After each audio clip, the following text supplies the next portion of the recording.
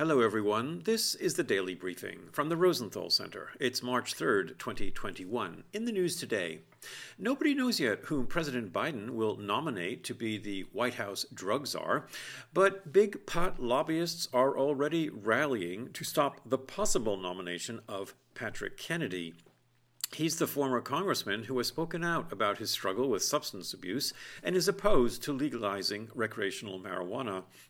The growing brawl reflects the huge stakes for the cannabis industry, and it's hoped that a Democratic-controlled administration will move quickly to enact federal-level legalization and therefore boost its profits.